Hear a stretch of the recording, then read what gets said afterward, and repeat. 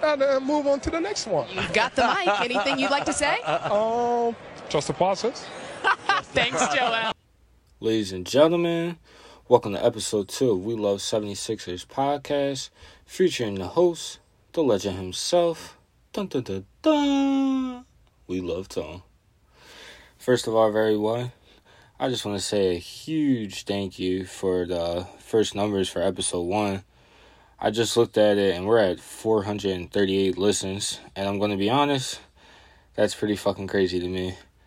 I was literally just looking at it 3 days ago, and it was at 72 listens, and then yesterday it just kept going up and up and up. I don't know what's going on, but I love it. We got 33 listeners in Philly. I saw 21 listeners in Norristown, and 7 listeners in LA. So, thank you for the early support, and I appreciate it. Episode 2 right now. I hope to just keep it going and keep the numbers going. So, as you know, if you've seen on my Twitter, the 3 things we're going to talk about today is players' goals, best Ben Simmons trades, and a recap on the second preseason game. So, the first thing we're going to talk about right now is player goals. And the first player I want to talk about is the runner-up for MVP last year, Philly's hero, the best big man in the NBA, Joel Embiid. So obviously he's had a career season last year. He's putting up 30 and 10. He had 50-point games, game winners. He was playing unbelievable last year. But it's still, obviously, just a couple flaws and a couple goals I got for him to be even better this year. And the first goal is pretty obvious. I think what everyone's expecting is for him to play more games and staying more healthy this year. He hasn't played 70 or more games in his whole career. Not to mention he missed his 2 first seasons in the NBA. So one of my goals for Joel Embiid is to at least play 65 to 70 games. I know there's going to be certain games they want to give him rest. Like for like a little sore knee or something, or like sore back. But for anything else, like the little injuries that doesn't really matter, he needs to play. He needs to be the leader on the team and showing them like, oh, my ankle hurts. Fuck it. We're going to get this win. We're going to keep improving. We're going to look like fucking monsters out there. I know he got in way better shape, and I read a report that Doc Rivers said he's even in better shape than he was last year. So that can be a freaking problem for the other teams in the NBA.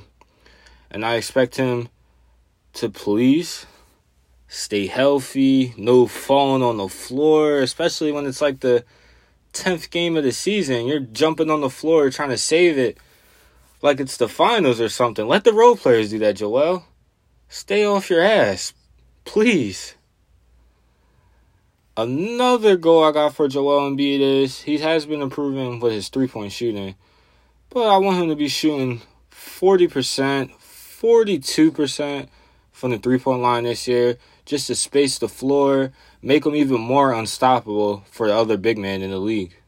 And the next player I want to talk about is Tyrese Maxey. As you know, in the last episode, we kind of talked about him, about the playmaking and the turnovers. So basically, we're about to just get back on that topic. My goal for Tyrese Maxey is that average 5 assists this year, 5 to 6 assists. Look for the open man. We got shooters. We have Seth. We got Nang. We got Danny Green. We got Isaiah Joe. We got Furkan. We got Joel at the 3 sometimes. I want him to look for the pass. He doesn't have to drive on 2 people and go for the crazy layup every time. At the end of the day, you're going to be our starting point guard. You're going to have to distribute the ball just as much as you're going to have to score the ball. And that's just something I hope that he gets better at. And I hope it's something that he's been working at. Another goal I got for him is just playing better defense. Just like how I said, Doc Rivers said you're not going to play if you don't play defense. He's got to be more aggressive on defense, but also not just keep fouling and getting in foul trouble because we're going to need him. I need him to stay on the court, play defense, make the pass and then do what you're good at. Get them crafty layups. Get them crazy shots that gets the crowd going. You get the crowd going with the layups and the step backs. Imagine if you're throwing like a dime pass or getting the steal and doing a fast break dunk. The Wells Fargo Center is going to fucking snap. And that's just something I hope Tyrese Maxey can do for us this year. And the third player I want to talk about for player goals, Tobias Harris. As you know, besides Ben Simmons, I feel like he's been getting a lot of hate, a lot of love at sometimes. He had another great year, just like Joel last year. A lot of season and career highs. Really love that. The year before that, it's pretty trash, I'm going to be honest. A lot of people saying he's not worth the contract. But with Ben Simmons about to get traded or not come to the games and practice, like it or not, he's about to be our number 2 guy. And when Joel's not playing, like it or not, he's going to be our number 1 guy. So for Tobias Harris, I want him to be more aggressive. I want him to have that mindset that this is my fucking team too.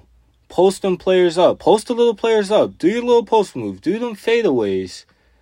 A goal I got for him is, just like last year, shooting great at the 3-point line, shooting great at the free throw line, not doing too much dribbling. I want him to be aggressive down the post. I want him to average 20 points again. And I feel like he got snubbed last year, but this year, my goal for Tobias Harris, I want him to make the All-Star team this year. I think he can do it, and I really hope he can. And the last player I want to talk about before we get on the Ben Simmons trades is Shake Milton. Shake Milton, in my opinion, was looking like a top 3 6 man of the year in the beginning of the season last year. He was getting the crowd into it.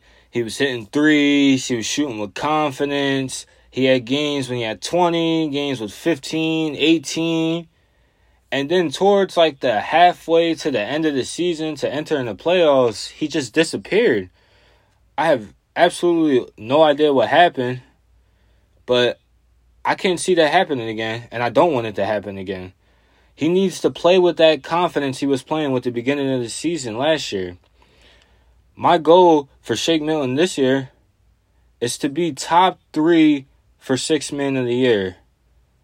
I want him to shoot with confidence. I want him to play with confidence. That game when he came in for the Atlanta Hawks and hit like 11 points and hit that buzzer to go to the fourth quarter and how he was just shooting, I want him to play like that. I want him to be our bucket to go to coming off the bench, because that's something that we obviously need this year. The next thing I want to talk about is best Ben Simmons trade scenarios. So obviously you guys seen the reports. He's not showing up to practice. He plans to never play for Philly again. He just put up his house in Philly for sale, and I've been told that he had movers empty it out, so there's not even anything in there anymore. So mentally, he doesn't play for the Sixers anymore. And mentally, in my head, he's going to get traded soon. Hopefully. Hopefully this fucking shit show is finally over. So right now, we're going to talk about a few Ben Simmons trades that I like and I feel like everyone else will like. The first trade I want to talk about is the one I've been seeing the most on my Twitter these last couple of days, is the Indiana Pacers one. The Pacers get Ben Simmons and probably a filler player to match the salary, so maybe like Shake Milton, sadly. And we get back Karis LeVert and Malcolm Brogdon and probably some picks. I'm going to be honest, I like that trade a lot. And one of the reasons I like that trade is Malcolm Brogdon, he can play defense, he can play make. There's games he can give us like 30 points. He can shoot the 3. Karis LeVert, a very crafty finisher. He can get the bucket. I really liked him when he played for Brooklyn. He's been having a little health problems, so that's one of the things that scare me. Malcolm Brogdon also missed a lot of games. Another thing that scares me is both them players staying healthy while playing with the Sixers.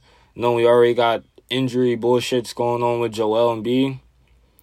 But besides that, I feel like it'll be a good trade. We get Malcolm Brogdon as a starting point guard. Karis LeVert at even the 2 or the 3. That means we're putting Danny Green or Seth Curry on the bench. And I feel like that's great three-point shooting coming off the bench. Just imagine Seth Curry coming off the bench, giving us 15 off catch and shoot threes. I think that's something that's real great for this team. Another trade I want to talk about is the Portland Trail Blazers one.